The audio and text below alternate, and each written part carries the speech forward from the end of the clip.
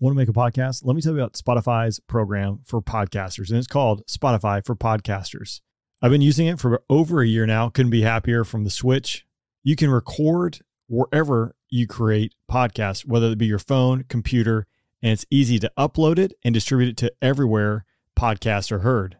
With Spotify for Podcasters, you can earn money in a variety of ways, including ads and podcast subscriptions.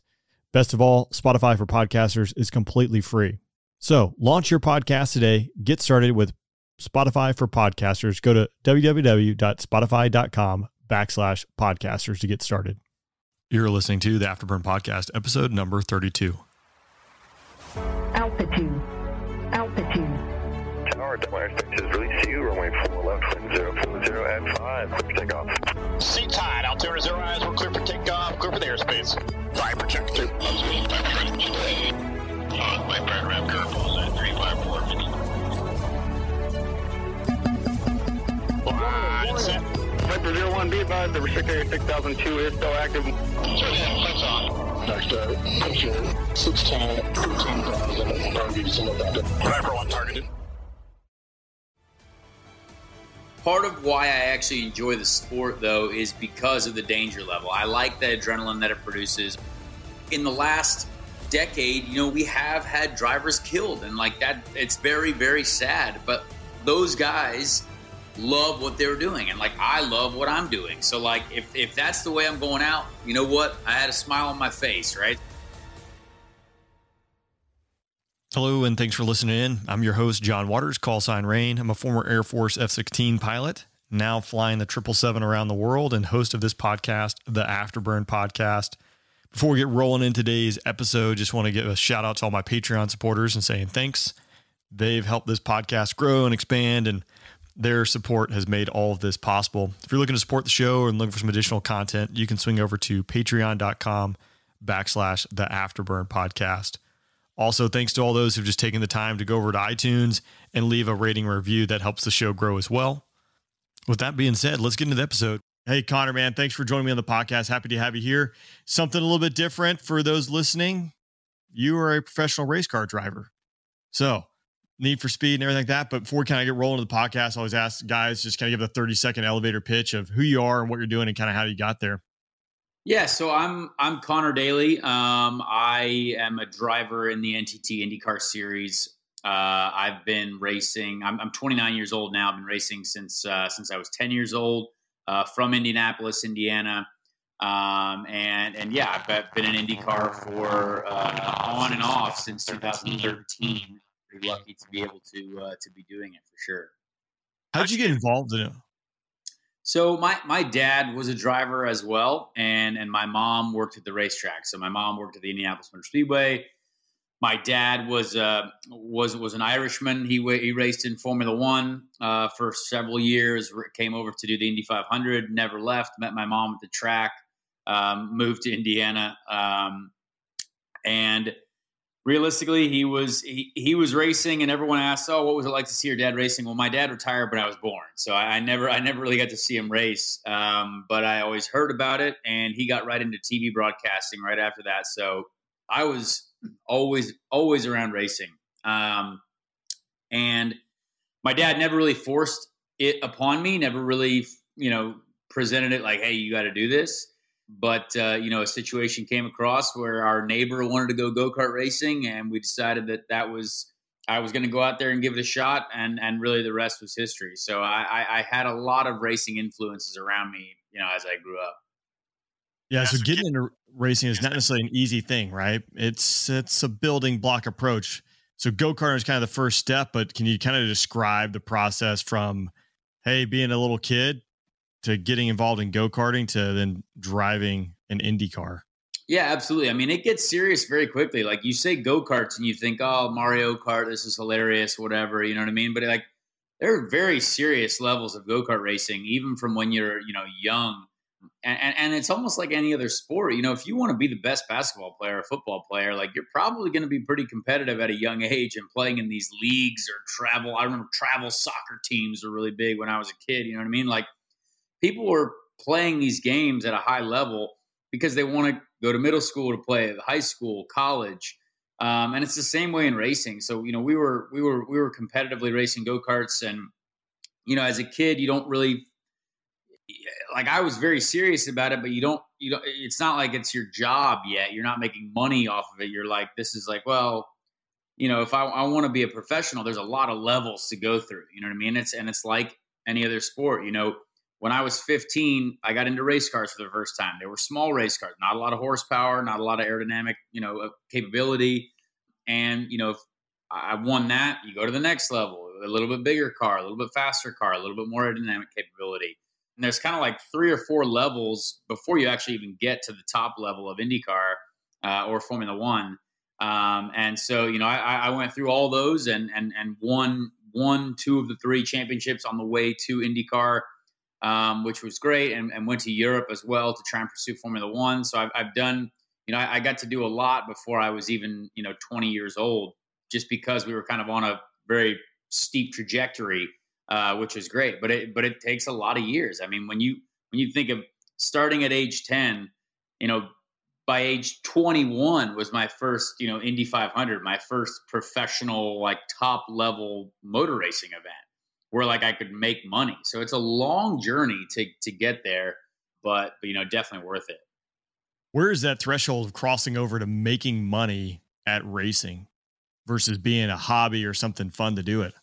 Well, I mean, no, it's not a hobby for anyone at our level, for sure. I mean, it's a profession. It's the top level, but the making money part of it is definitely, if there was a book about it, everyone would read it, but no one's figured out how to do it.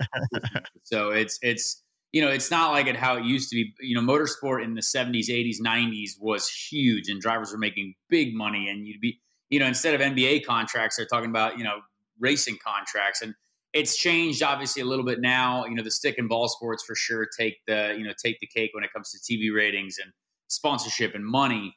But realistically, yeah, when you get to IndyCar, when you're in Formula One, there is money to be made because you're on a world stage. You're on, you're working with your sponsors, partnerships, doing business with people, and that's when it all gets quite serious. I know, because you and I were talking when we flew together, and just kind of explaining to me, and obviously this is a profession, right? You don't just like hop in it. It's not a hobby. Like, what going into a race season, or even like a race coming up to a race weekend, what does that week look like for the team? Like, I mean, what is going on behind the scenes to make you and the car ready to go out there and win? Well, I think motorsport in general is without a doubt the easily most misinterpreted sport ever, because when you turn on your TV and you see us, on road courses or street courses or going in circles at the Indy 500, you know what I mean? It looks like that's it. Like, well, they come in for pit stops and there's a couple guys slinging tires and maybe they're refueling, you know what I mean? But we do this stuff every day. We work every day to try and, be elite athletes on the driver's side, but also we have whole engineering teams working through, we're at the wind tunnel as much as we can be. In 2 days, I'll be at the simulator in Charlotte. We're at the simulator, which is a full on, car, very, very similar to, I'm sure, flight simulators as well, a full chassis that moves. We've got seat belts that tighten to simulate, the G loads. We use our real steering wheel in the simulator that we use in the race car. And, we've got teams of engineers that go through every bit of data. We have hundreds of sensors on the car, tires, every piece of suspension. What angle is everything at all times? How much aerodynamic load is each part of the wing generating? All of that stuff is very, very important. And, for us as drivers as well, Indy cars right now are physically the most demanding, I think, machines to operate in the world, because there's just nothing else like it. We don't have power steering. It's 140 degrees in the cockpit now, which is very, very hot. And it's something that we are, I posted my heart rate data from our race in St. Petersburg, Florida, just a couple weeks ago. And, we're max, for 2.5 hours, your max heart rate is 187 and you're averaging 158. I mean, that's heart rates that marathoners have and Tour de France cyclists, you know what I mean? And so there's a lot there that we have to be prepared for. I just got back from, an hour and a half to the gym, and I plan on riding the bike for another 2 hours this afternoon. So there's stuff every day that we are doing as drivers on the physical side, but also on the business side. We're doing this right now. I got to go to the shop later for an engineering meeting to try and figure out, okay, hey, look, we got a race next week, but there's this, that, and whatever. What's our start setup going to be? What are our changes going to be that we're going to make for the first couple practice sessions? There's just an endless amount of information that, if you want to be a professional, you just gotta soak yourself in that information. Because if you're not doing it, someone else is doing it. And that's what, I always just tell people, don't judge racing ever by what you see on TV. We produce a great product on TV. I think our racing is great, but to really know what it's like, you just can't judge it from what you see. Just talk to someone, ask a question, or, hopefully at some point we get, even more exciting TV broadcast features to where maybe we can live broadcast what our body is doing at the same time. You know what I mean? So there's a lot that comes with this sport that people just don't know about. And it's our job to kind of, to get it out there. The one thing, so I know you're not driving for them anymore, but the one opportunity I got was with your previous, I think, employer, to go behind the scenes and see what's going on at the shop. And I think they had 5 cars, but I mean, it's a floor of engineers who are working on stuff, CAD drawings, CNC machines down on the floor, and just armies of mechanics that are working around year round to make these things the best. Right. And I know, and then there's another place, right? They're studying racetracks and aerodynamics and figuring out lines and stuff that, to me, I mean, it's a full on operation. And I equate it to, being a fighter pilot, it's kind of along the same lines, right? You're the guy sitting in the cockpit, but there's an army behind you to get that jet airborne, and you see it fly for a little bit, but it's really all the stuff that's happening behind the scenes for years to get to that point. It even goes back further than that, right? Exactly. I mean, that's what makes this partnership with the U.S. Air Force so cool, is you're doing your job of flying and being able to, engage with potential enemies, right? And then, but you've got a whole team of people that are making sure that that's possible for you to do, right? And it's the same thing for us. We have so many people that are working, and there's so much, science, technology, engineering, math, all the STEM stuff that people focus so much on these days. There's so much of that in the Air Force, but also in racing as well, which is very, it goes together quite well. Which is really cool. And our cars sort of look like fighter planes every now and then with wheels on them. So it's really cool to kind of see that synergy. And after, flying with you and flying with the Thunderbirds, I mean, I see a lot of similarities that are really, really cool. Now it's also, how many calories do you burn in a race? So it's 1,800 to 2,200. That's insane. And we lose, I lose up to 16 pounds a race just with pure water weight and all that stuff, which is pretty crazy. That's insane. I mean, I'm not an exercise physiologist or scientist or doctor for that matter, but that's a lot that you got to be just completely drained at the end of that, I would imagine. Yeah. I mean, honestly, I equate race, a race is a true battle. It is right now to our cars, it's a little bit surprising because we're still, the aero screen that we have on the car and the new safety elements that we have are different for us. So we only did about a few, not as many venues last year, obviously in the 2020 season because it was affected by COVID, but some of the venues now, and the temperature changes, it's making things really challenging for us. And I mean, you looked at one of the drivers who won in St. Petersburg, Colton Herta. They showed his hands at the end of the race, and there's holes in his hands from blisters. And I used to get those. I don't get them anymore, but not only are your hands peeling apart, you're getting blisters.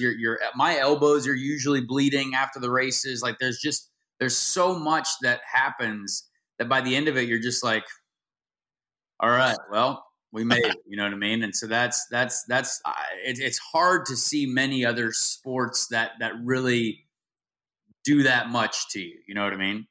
Yeah. And that's if you don't have any issues on the track. I mean, I think recently too, you had a little scare flipping upside down, but it's a dangerous business because you're cruising around going pretty fast, low to the ground, i.e. attached to the ground with a lot of things around it. So, yeah, it's sporty. What goes on, man, when to me, that's gotta be probably a surreal event, right? Like I've had some emergencies and issues, but nothing like that. But I know for me, every time like if a brake fail, I had a brake failure and like time slowed down for me. Right. But in my mind, I'm like, this is not good. This is not good. I really want to stop and this is going to end poorly.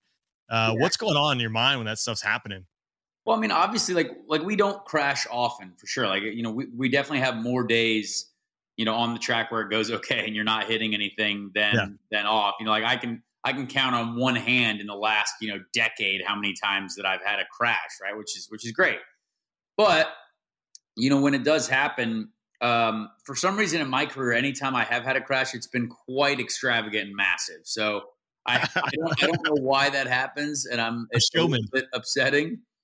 But yeah, part of why I actually enjoy the sport though is because of the danger level. I like the adrenaline that it produces. I like the fact that when I watched drivers growing up, I was like, those guys are heroes. Like, because when in IndyCar, we in the last decade, we have had drivers killed, and like that, it's very, very sad. But part those guys love what they're doing, and like I love what I'm doing. So like if that's the way I'm going out, you know what? I had a smile on my face, right? So like I love doing this, and I love being able to compete at a high dangerous level, because not only does it produce that extra bit of adrenaline, but I think it's cool.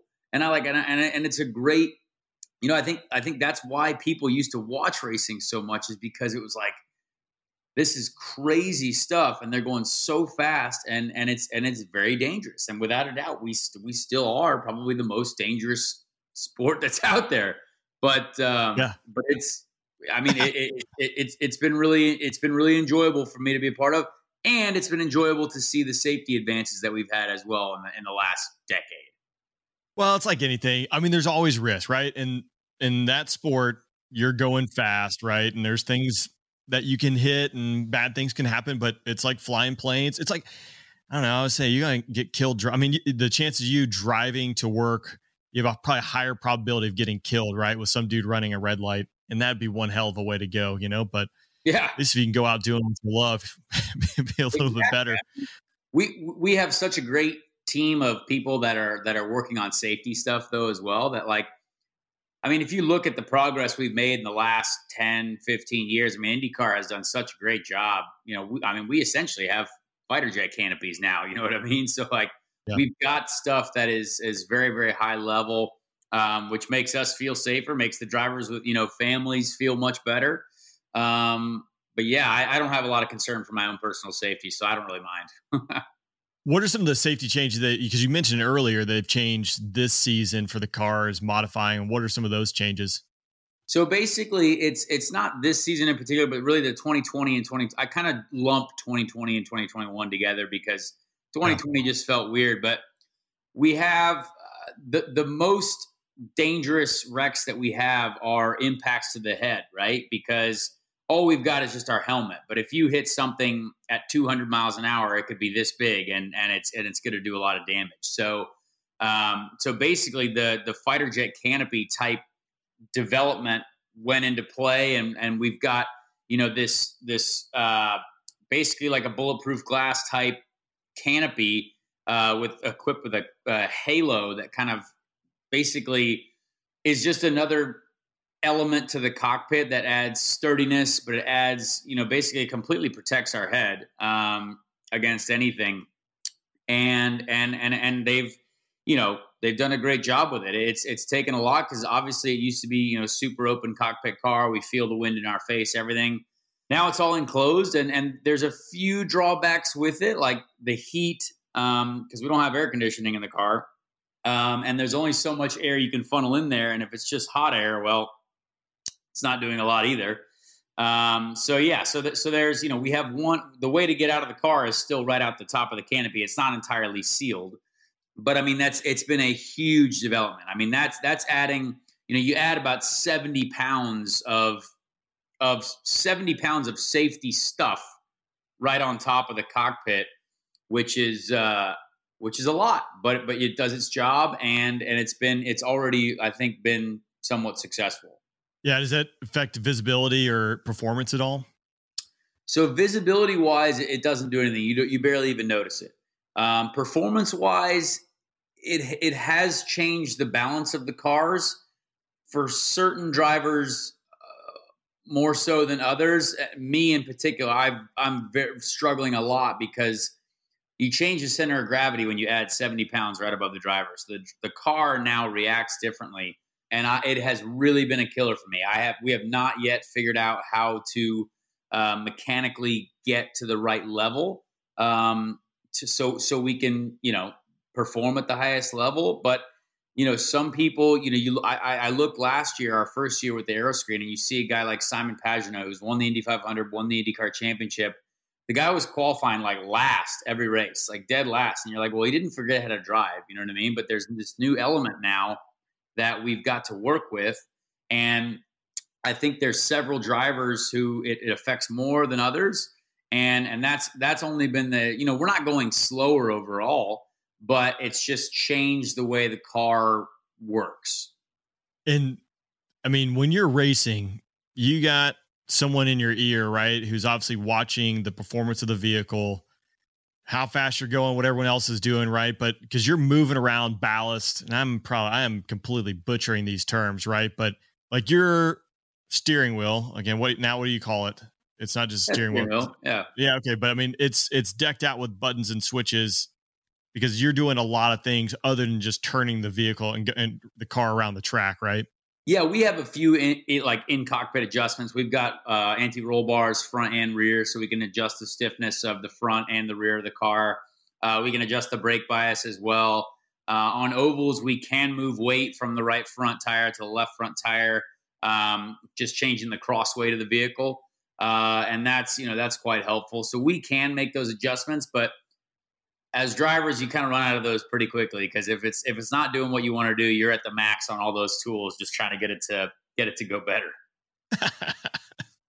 And I mean, you're doing that. I mean, that's a constant thing as the weight, because how much fuel weight is in the car when it's topped out? That's a great question. It's 18.6 gallons. Okay. So that's a full tank. So it's heavy. I don't know how much that weighs, but it's heavy.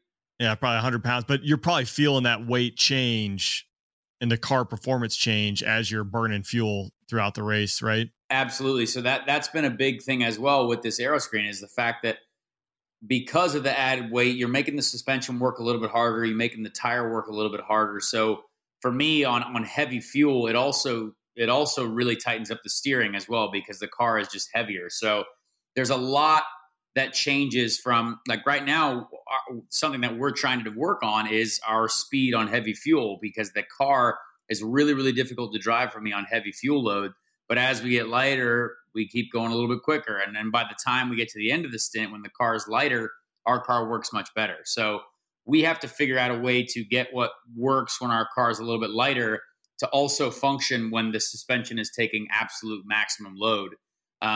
Which has been a real challenge for us, honestly. So Indy 500, like how many times will you pit to get fuel and change tires? So Indy 500, that's our longest race, 500 miles, 200 laps. It's a 5-6 stops. So it's, our stints are roughly 30, 35 laps ish, depending on tire life. So thankfully ovals are a little bit better dealing with that weight issue. Road courses are a lot harder when it comes to the full tanks and light tanks, but ovals, once you have new tires and a full tank of fuel, you feel great because new tires are the best on ovals. I'm assuming every time you go in there, you're taking full fuel load, maybe not a lot, but it's like, because you're not really thinking about performance, right? It's just the legs and to minimize the number of times you got to roll into the pit stop. Exactly. Yeah. Every time you're pitting, you're getting a full tank of fuel. Unless it's like at the end of the race and you're trying to short fill. Like sometimes strategically, it can work out to where you might have to pit with just 10 laps to go, and so they're only just going to fill you up with about 1 second of fuel or 2 seconds of fuel, because it takes to get 18.6 gallons or 18.4 gallons, it takes 6 seconds. So they're firing a lot of fuel into the car, and so they can just basically have the fueler go in for they time how much fuel they need in 1 to 2 seconds, and they basically just. I had this happen once when I was leading a race rookie year. We needed only 2 seconds of fuel, and they basically just hit the fueler with a broom on the back to pull out when he knew that's how much he needed.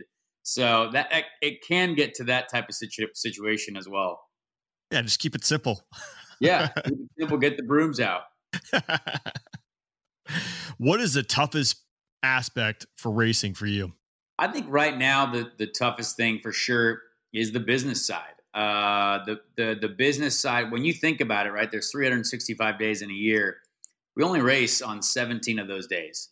So it's pretty crazy to think that's what's going on. And so you got to be able to build your brand. You got to be able to represent for your sponsors and partners so they can keep making it happen, because racing is an expensive game to play. These teams, there's major companies involved because they're using it, as a successful marketing platform. I have the U.S. Air Force, which has been part of a successful program now for like 4 years, but we want to keep that success going. You know what I mean? We want to make sure that it doesn't get old. We want to make sure that it's, continually, getting a return on the investment. So I think that's probably the hardest part now. And then for me as a driver, like, I would say 95% of the game now is business, and it's 5% driving. But the 5% driving part has definitely, right now, it's personally annoying because of how the car has changed.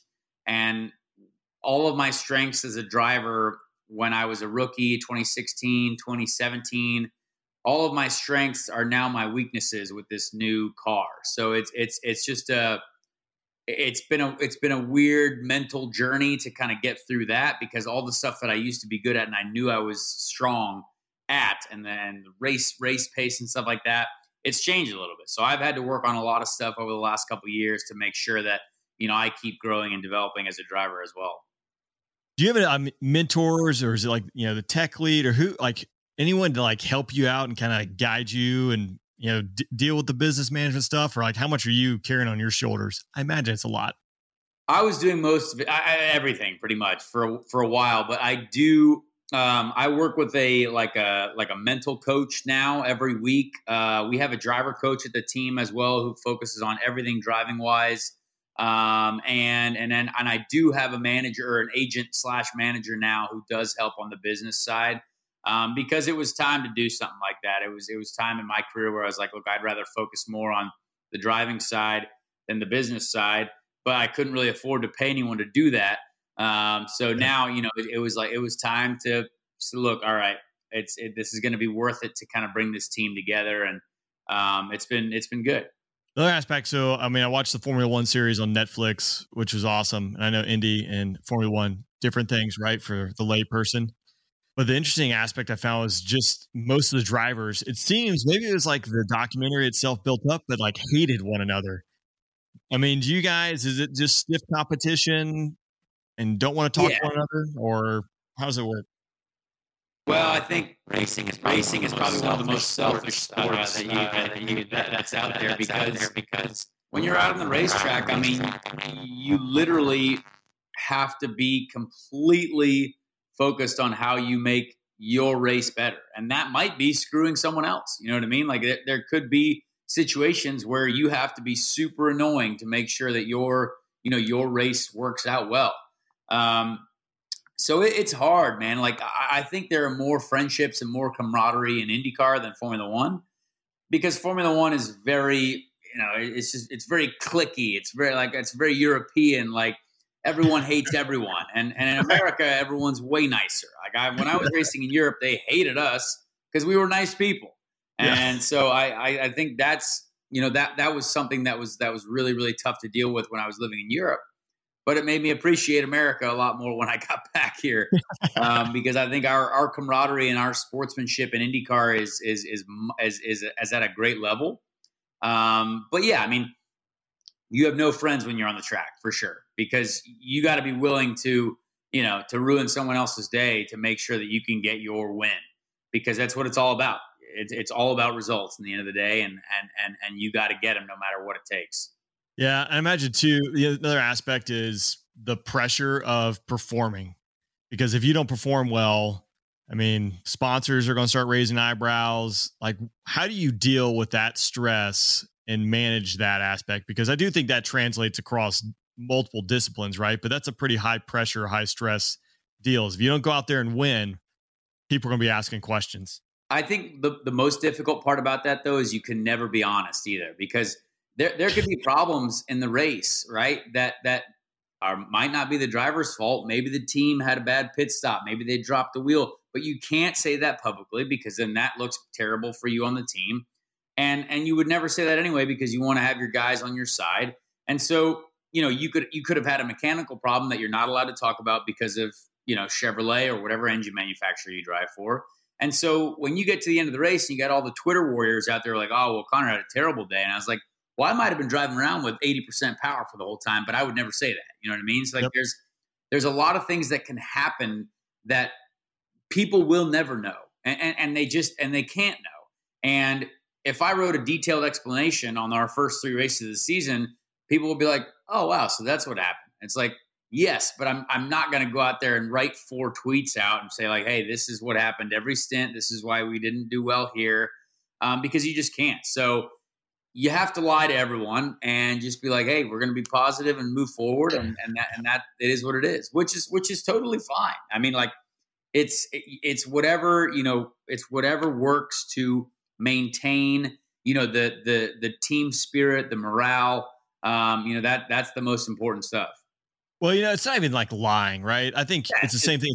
It's lonely at the top, and the further you're up the food chain, the lonelier it is, right? Because you're going to be the one who just sucks up the blows, right? Like when things go wrong, well, guess what? It's your fault. When things go great, it's the team's success. I think it's most successful teams, right? Like you got to protect your guys, because in the end, that thing is not getting gas put in it, right? Without a team, at the pit stop. So that's challenging, It is. Yeah. I mean, it's an interesting game. There's a lot of things that like, I'll see some drivers, say some stuff after the race, and I'm just like, well, I really know what happened. And that's not what happened. You know what I mean? And I usually get in trouble for being honest. 'Cause like, I like letting people know like what's going on. Like, I think drivers that are pretty real with our fans, like fans like that. They like to see like what's actually going on. Like, we don't want to just hear this, well, we had a tough day and we can't wait for next weekend. It's like, well, why was it a tough day? Like, well, I would love to know, you know what I mean? And I like sharing that with people just because it gets them, into a deeper level of understanding. That's a different dynamic too that exists in this world with social media, and the fact that everyone is connected or just 1 or 2 taps away from connecting to the person behind the wheel or whatever it might be, that has never existed before.